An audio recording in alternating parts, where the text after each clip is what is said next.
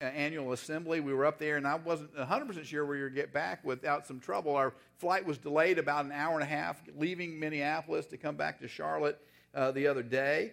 There was some bad weather up in Minnesota and bad weather in different places. But eventually, an hour and a half later, they got us boarded on the plane. About 150 of us crammed into this plane. We all got ready to go, and then we just sat there for another half an hour. And I found out later on it wasn't because of the weather. This time we were sitting there because the plane was waiting for a catering truck to deliver steaks for the 12 people sitting in first class. Absolutely true story. I'd rather not have known that, to be honest with you. I'd have felt a lot better if we were spending there 30 minutes because I had to replace an engine or something. But I was really not happy about that. I got a bag with 6 almonds in it, and we're sitting there for half an hour waiting for the steaks to get delivered. I don't know if you've flown lately, but they divide the sections of the planes up into different areas. The really nice area up front is for first class. The flights we flew on, the next area was something they called Comfort Plus. It was a little wide, a little more legroom. Pastor Matt and I sat in the section called Good Luck.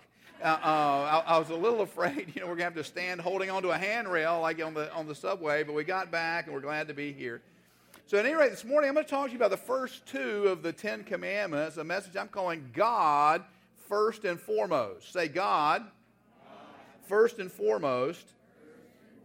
Praise the Lord. Just to get us focused and moving, would you stand with me, please, in honor of the Word of God? And just to get us focused, we're going to read together Exodus chapter 20, verses 1 through 6. Exodus chapter 20, verses 1 through 6. I'll read the plain text if you'll join me in reading the highlighted portions. That way we'll walk through the passage together. Exodus chapter 20, beginning at verse 1. This is what the Bible says. And God spoke all these words, I am the Lord your God, who brought you out of Egypt, out of the land of slavery. You shall have no other gods before me. You shall not make for yourself an idol in the form of anything, in heaven above or on the earth beneath or in the waters below. You shall not bow down to them or worship them. For I, the Lord your God, am a jealous God, punishing the children for the sin of the fathers to the 3rd and 4th generation of those who hate me, but showing love to 1,000 generations of those who love me and keep my commandments. Praise the Lord, this is the word of the Lord, and you may be seated. Now, the passage we're looking at this morning opens with something like a brief preface from Moses, where Moses writes, and God spoke all these words. And I want you to think about the fact, sometimes it's good just to stop and remember the obvious.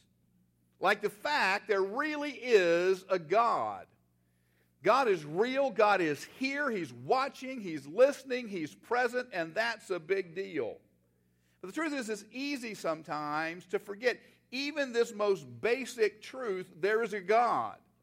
We can get so caught up in the daily routines of life in this world. Sometimes all caught up in the daily routines of the things of God, and it's easy to forget the reality of God. Take prayer, for example. I believe it's possible, maybe even common on occasion, for Christians to pray so routinely before meals and at bedtimes that if you're not careful, you can almost forget somebody's really there listening. Christians open meetings with prayer, they close meetings with prayer, and if you're not careful, you can treat it just kind of like banging a gavel.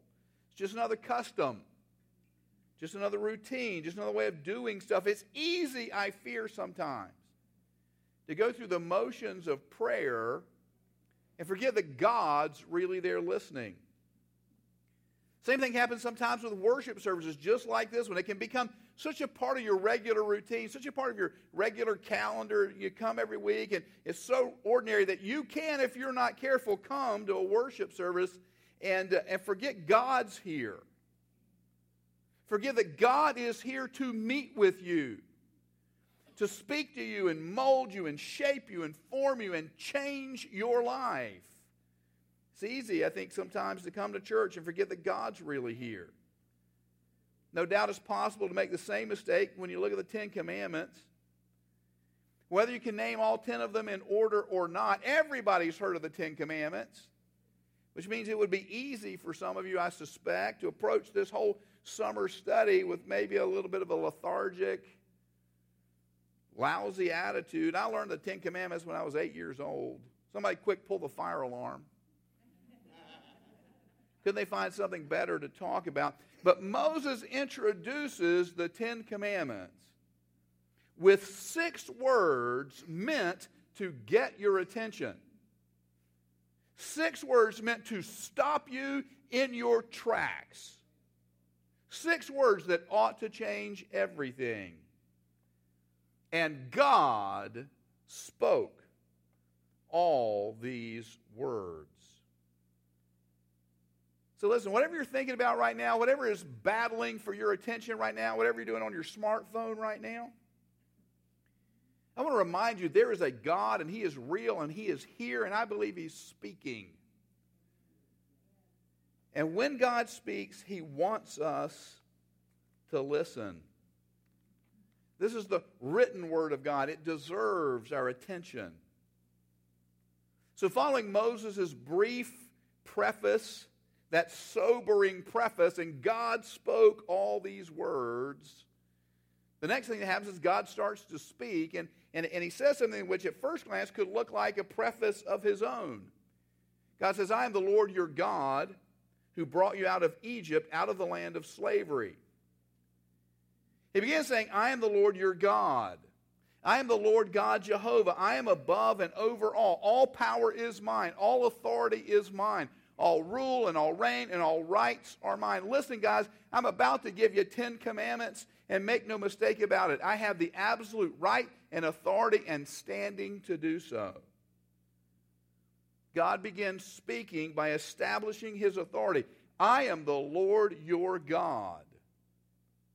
And then He goes on to say, who brought you out of Egypt, out of the land of slavery. And suddenly it becomes way more personal. God's not just saying, I'm God up there, out there, over there, somewhere. He's saying, I'm your God. I'm your Lord. I'm your Savior. I have made myself known to you, and I have delivered you out of bondage. You should know me. And if you're looking for the big theological reveal in the message this morning, if that's a big deal to you, here it is, so don't miss it. These commandments that are coming were never, ever designed to save you. Rather, they're commandments to the saved. I want to be very, very clear. Keeping these commandments, no matter how meticulously, no matter how scrupulously, no matter how spotlessly, keeping these commandments cannot save you. Rather, God gives these commandments to a people He has already saved, a people He's already delivered, a people He's already called by His name, a people He's already brought out of Egypt, out of the land of slavery. Only God has ever saved, and only God can ever save. Now, these commandments are a big deal, and keeping them is a big deal. But make no mistake about it, that's not how you get saved. That's not how you come into relationship with God. That's not how you get to heaven. I talk to people all the time who think they're earning something with God, who think by trying to be good, they're earning a standing with God. By not murdering and committing adultery and stealing, they're somehow getting a place with God. They imagine their philanthropy earns them something with God. Or maybe their politics. They take political positions that make them feel like good people, and they think that earns them a place with God. But keeping the commandments cannot save you. Only God can save. And listen to me, He only ever always does that by grace through faith. God comes and He says, hey, I'm God. Will you follow me? Yes or no? And if the answer is yes, then He comes alongside you to show you how. He comes alongside you to help you understand what it means to be a follower of God. The next thing in the text is a listing of the commandments themselves. And the first two, which we're concerned with this morning, go like this. You shall have no other gods before me, and you shall not make for yourself an idol in the form of anything, in heaven above, or on the earth beneath, or in the waters below. You shall not bow down to them or worship them. The commandments are, you shall have no other gods before me, and you shall not worship anything besides me. Your life and your thought and your affections, your dreams and your aspirations, your goals and your activities are all to be built on God first and foremost. God before and above and over all.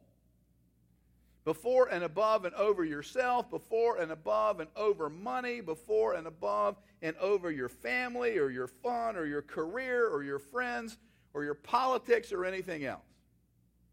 It's God, first and foremost. Now, I've used this illustration before, but it fits so perfectly here, I'm going to use it again.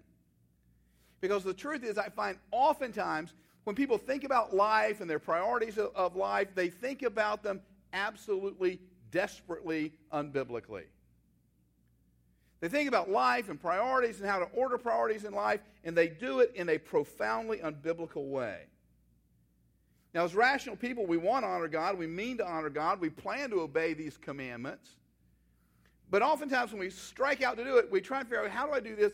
How do I put it together? And so we try and do it in what I call list form.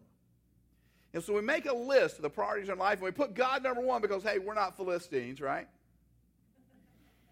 Well, God says he wants to be number one, so we make a list and we make God number one because that's how we do. And then the next thing on our list is of course, family, because that's just how good we are. You know, God and family, I mean, that's how we work. That's how we roll. We're the good people. Then comes job, work, career, education, the things we do to provide for ourselves, the things we do to provide for our families.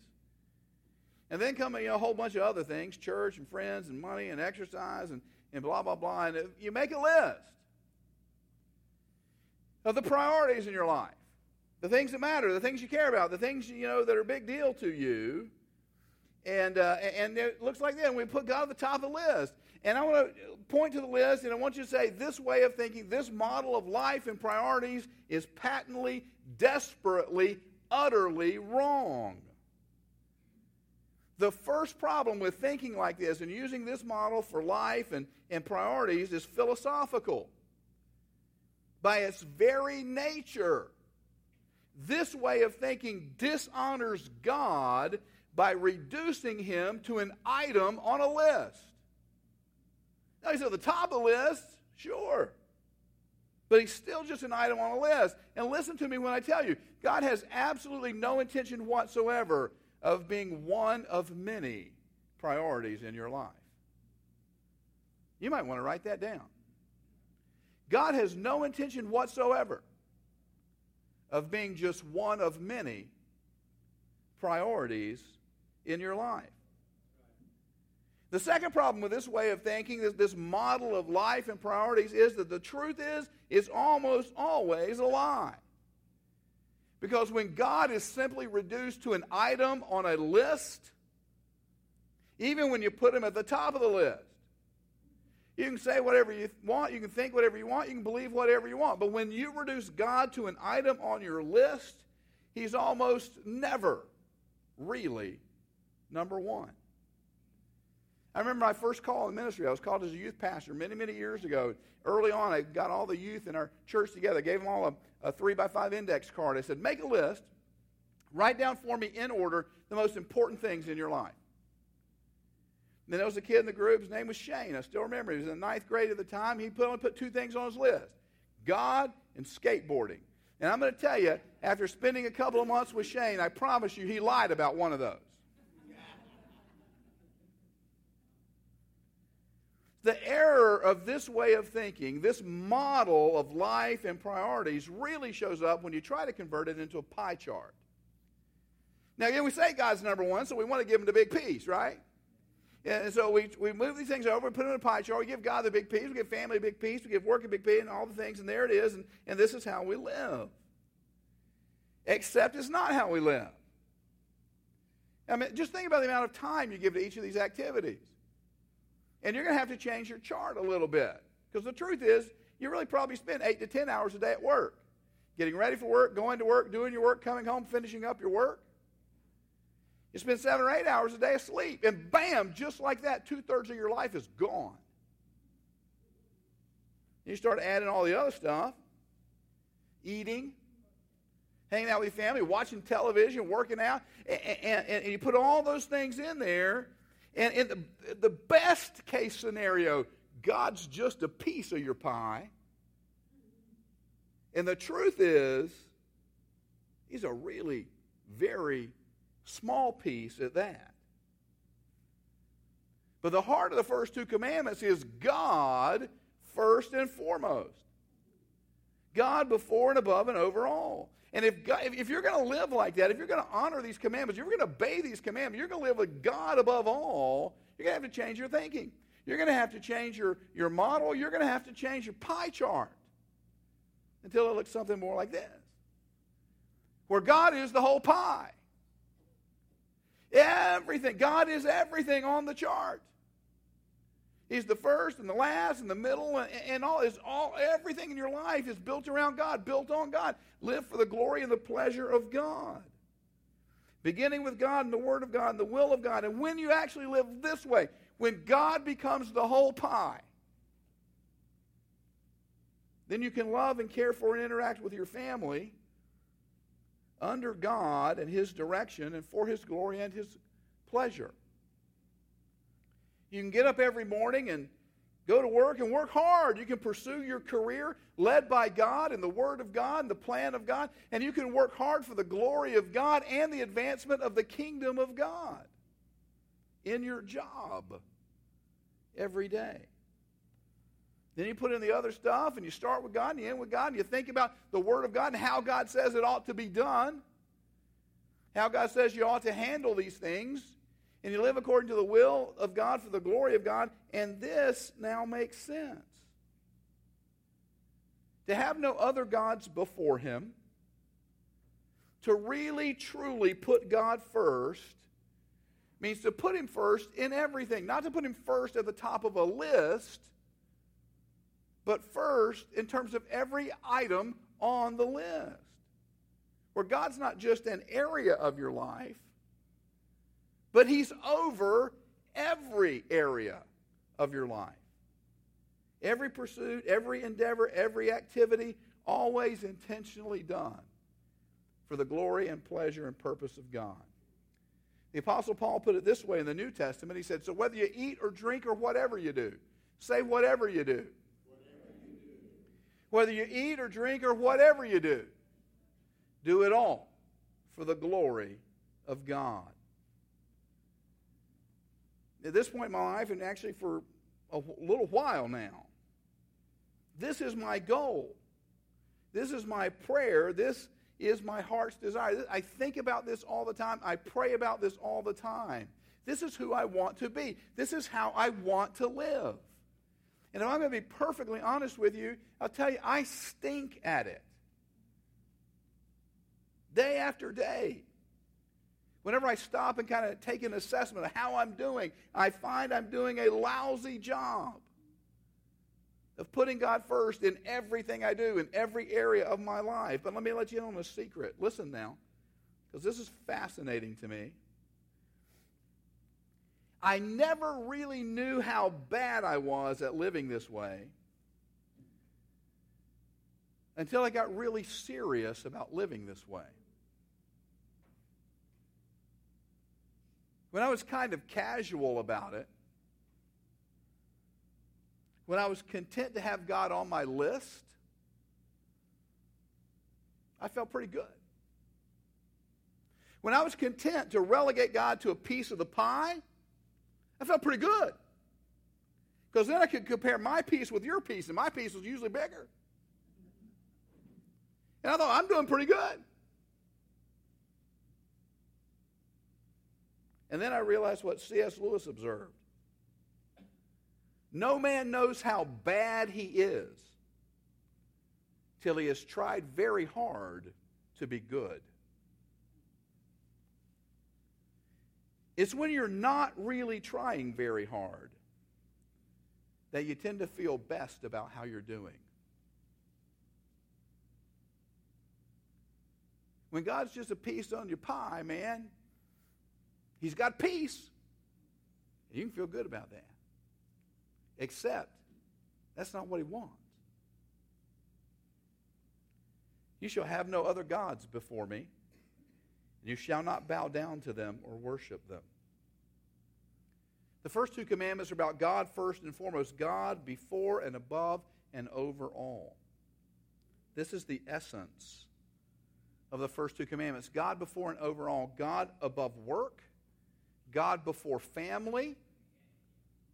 God above retirement planning. Speaking of God before family, Jesus is God. And speaking of the whole God before family thing, Jesus at one point put it this way. He said, anyone who loves his father or mother more than me is not worthy of me. Anyone who loves his son or daughter more than me is not worthy of me. And anyone who does not take up his cross, lay down his life, surrender everything he is and has, and follow me, is not worthy of me. So many people in churches today seem content to be pretty good people. But God never called you to be a pretty good person. And Jesus most assuredly did not die so you could be a pretty good person. So you could tack him on to your otherwise very busy life. So you could give him peace, a place, a spot in a life you basically live for yourself. I said it earlier, I'll say it again. God has absolutely no intention of being one of many priorities in your life. This morning I want to urge you to take stock of who you are and how you're living, how you think about life, and how you function in life. And ask the honest question, is this what it looks like? You got the God piece, man. You got the God piece. You tell everybody he's top of the list, but he's still just one thing on a list. Is this how you're living?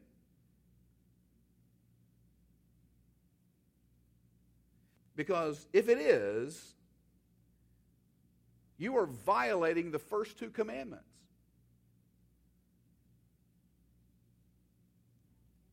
This is not how God has called us to live. Maybe you feel like you're doing great. But is it possible that's because you're not trying hard enough to know any better?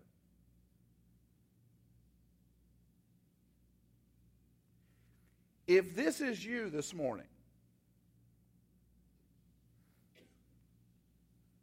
you go to work and honestly you don't think much about God because you're too busy thinking about work. You hang out with your family, you don't think too much about God because you're so busy thinking about your family. You go over your finances, you don't think too much about God because you're too busy dealing with your finances. If God's a piece of, if this describes you this morning, then I beg you in the name of Jesus, do not leave this room without repenting and changing your pie chart. As I close, you remember, again, those first words that God spoke when he began speaking in the passage? I said, at a quick glance, it may look like a preface that God's making before he lists the Ten Commandments. It's not a preface. God says this. He says, I'm the Lord your God who brought you out of Egypt, out of the land of slavery. And I want you to understand, this is not a preface to the commandments. This is part of one ongoing, continuous thought. I believe in the heart and mind of God, he was saying, I am the Lord your God who brought you out of Egypt, out of the land of slavery. You shall have no other gods before me. One continuous thought. And here's the point. These commandments are only given These instructions for life only come, and frankly, they only make sense, listen to me, after you've come out of Egypt. After you've been set free from slavery and bondage to sin and selfishness. These commandments only really come to you, and they only really make sense in your life after you have genuinely left behind the life you knew before Jesus. So many people want the benefits of the kingdom of God without ever relinquishing the kingdoms of this world. They want the blessedness that comes from living for God while continuing to live for themselves. They don't really want to change that much. They want to offer God a sliver of their lives. They want to have their God and be Him too. But that's not how this works. The life God offers you is life with God before and above and over all. It's not a little bit of God on Sunday and a whole lot of profanity the rest of the week.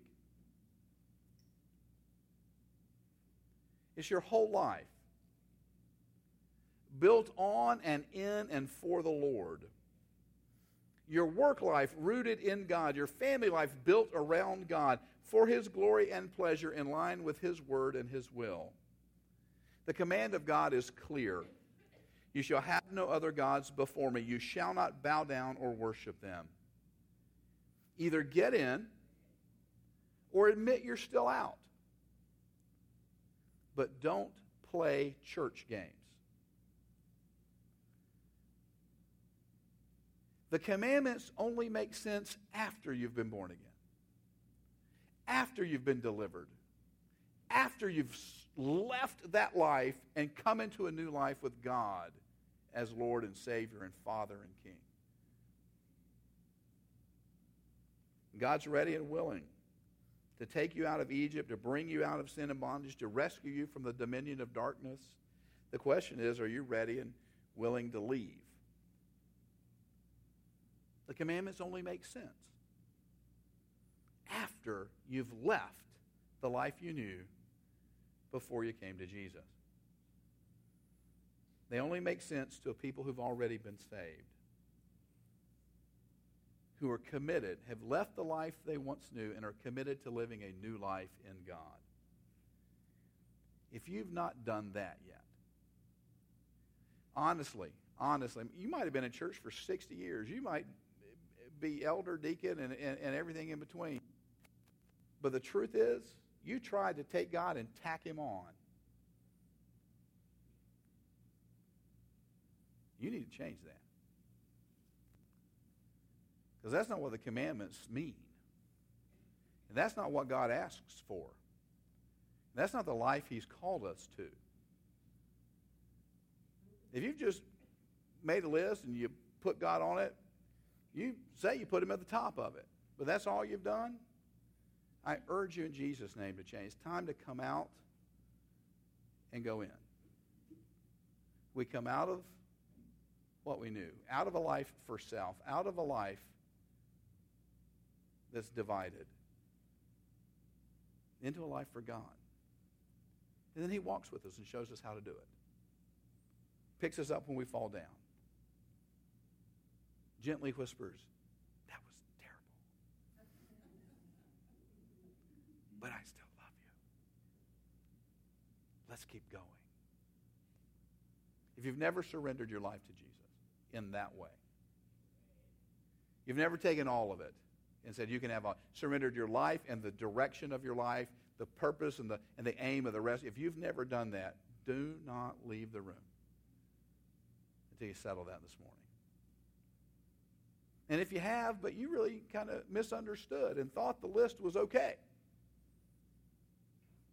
it's not.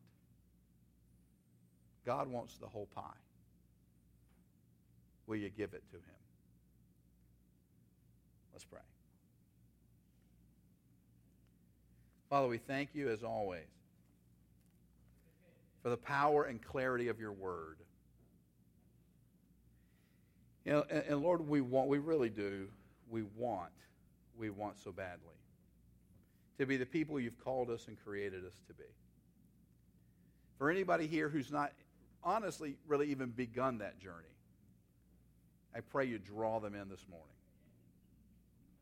And for those who have, strengthen us and move us forward. Help us surrender the whole pie. Give you everything.